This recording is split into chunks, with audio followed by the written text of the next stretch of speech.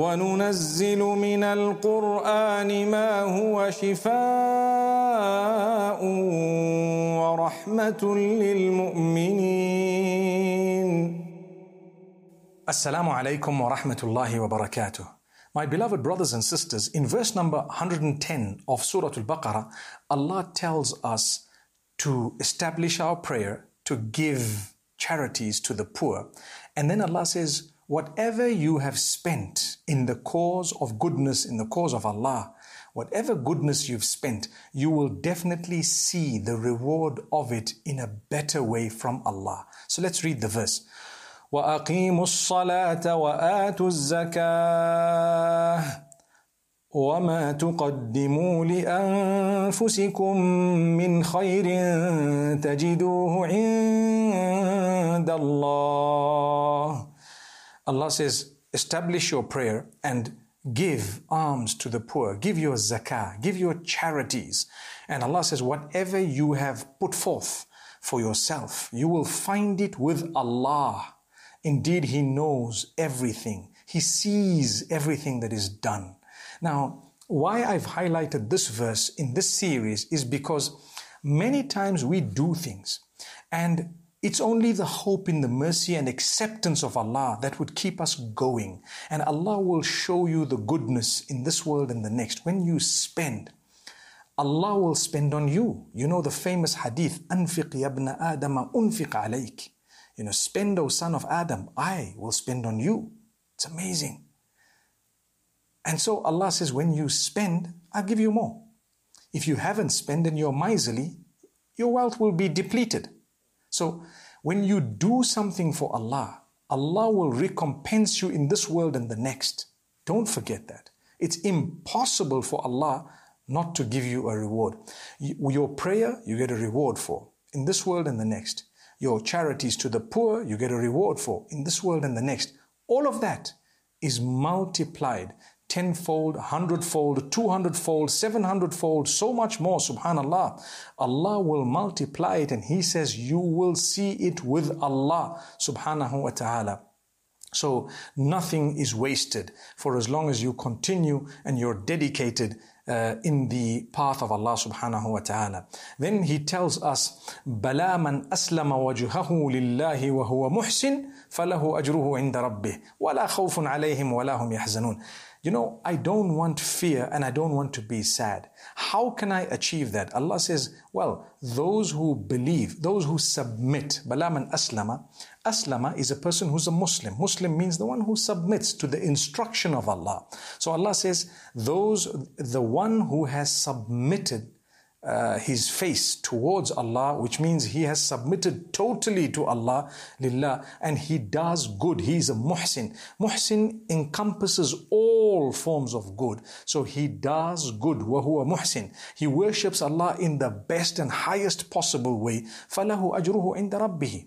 You do the best that you can. Allah says such a person will achieve his reward with Allah and he will have no need to be saddened or to fear. No need to fear and no need to be sad. He will not be sad and he will not fear. So when you worship Allah and you are convinced that Allah alone will harm or will allow harm or benefit, then you understand this relationship and it becomes so beautiful that Allah Almighty is pleased with us. May Allah subhanahu wa ta'ala grant us from His pleasure. Nothing is impossible for Allah. Nothing is impossible for Allah. He just has to say be and it is. And this is why in verse number 117 of Surah Al-Baqarah, Allah says, Badi'u samawati wal ard. Who is Allah? He is the creator of the skies and the earth, the heavens and the earth. He is the creator. Badi'u samawati wal ard. He created them from nothing. What did He say? إِذَا قَضَى أَمْرًا فَإِنَّمَا يَقُولُ لَهُ كُنْ فَيَكُونُ. Whenever He has decided something, He just says be and it is. So you can never ever lose hope in the mercy of Allah. If He created things from nothing, He will definitely create goodness for you and I. But He wants you to bear patience at times because He knows it's better for you. When a child goes to school, they have to work hard, they have to write the examinations, they have to follow the rules. All of that is for them to pass. In fact, their parents will cheer them on to say, work hard because we want to see you pass. So it doesn't mean that your parents dislike you or that there's something wrong with the school. Same applies. It doesn't mean Allah dislikes you or there's something wrong with Islam. These are rules, regulations, and Allah is instructing us, encouraging us to continue to fulfill because He wants to see us graduate in a beautiful way so that we achieve Jannatul Firdaus. We achieve ultimate eternal goodness. The world, the life of this world is so temporary, it's only a few years. So Allah Almighty definitely wants us to continue beyond this, and Allah wants us to achieve the everlasting bliss. A small inconvenience is definitely worth it. When you are renovating your house, when you're rebuilding a place, when you're repositioning your office or something, there will be days of inconvenience for long-term convenience. You're setting up a new store or you're doing whatever you have to in order to be able to live in a better place. One day you'll have the official opening, mashallah. And then you're so happy because you're in your new place. What about the inconvenience, the interim of it? It took you a year to build this place, but you're going to live in there for 20 years. The same applies to our lives. We are in a building phase of the eternal life. Don't forget, have hope. Your heart will heal once you realize convincingly that that's the case. Once you have this conviction within you, subhanallah, I'm in a phase of building. Building what? My hereafter. That's why I'm here. Life is too short. The 70, 80 years that I'm going to get here, so many people, really good people, have passed on. And some bad people have passed on as well. Life was so short. It cannot be that such a sophisticated creature is there only for 70 years. It should be much longer. But Allah says it will be forever. This is just a phase. It's called the life of this world. But the next is everlasting. So Allah says, have hope, and you must develop that hope with a lot of conviction. It will automatically heal your heart. Look at Ibrahim alayhi salam. He called out to Allah. Imagine where he was. He was in the desert with his wife and child. And he called out to Allah. And he says, Oh Allah. Verse number 126 of Surah Al-Baqarah. وَإِذْ قَالَ إِبْرَاهِيمُ رَبِّ جَعَلْ هَذَا بَلَدًا آمِنًا وَارْزُقْ أَهْلَهُ مِنَ الثَّمَرَاتِ. Remember the time when the Prophet Abraham, may peace be upon him, called out to his Lord saying, Oh my Lord, make this town or a safe place, secure this town, and grant its inhabitants with lots of produce, different types of fruit and vegetable and so on. Look at Mecca today. He was speaking about Mecca. It was barren. Nothing grew there. It didn't even have water at one stage prior to this. And Allah caused the gushing spring of Zamzam to flow. Up to this day it is flowing, and Allah caused all fruits and vegetables from across the globe to come there.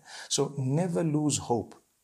When you call out to Allah, if you don't see the fruit of it immediately, you may see it long term. And if you didn't see it in your life, you would see it later on. And part of the hope and healing is to be able to pray for those whom you haven't seen from your progeny and the progeny of others.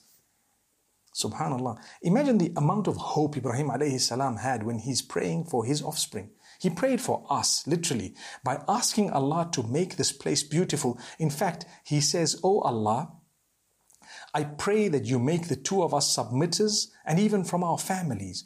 I'd like to see my family and my progeny submitters unto you. How many of us pray for our progenies?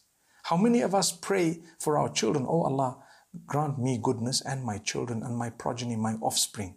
Oh Allah, keep them steadfast on faith. I am being strong with my prayer. Keep my children also strong with their prayer. That's the dua of Ibrahim alayhi salam.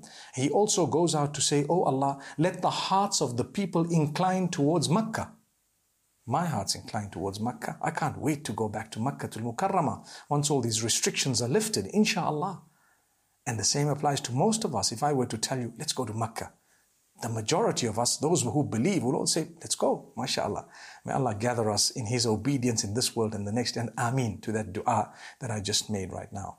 So my brothers and sisters, this is something amazing. It's the gift of Allah. And that's why when He said, oh Allah, from my offspring, make prophets who will come and remind people to do good and remind them to stay away from bad, Allah gave him that dua. And all the prophets who came after the Prophet Abraham were from his family. Whoa. A lot of hope in listening to these stories and in knowing what happened thereafter. So in my life also, I'm going to pray to Allah and I'm going to make sure that I have hope, because the same Allah who responded to those du'as will respond to mine and yours. أقول قولي هذا وصلى الله وسلم وبارك على نبينا محمد. وننزل من القرآن ما هو شفاء ورحمة للمؤمنين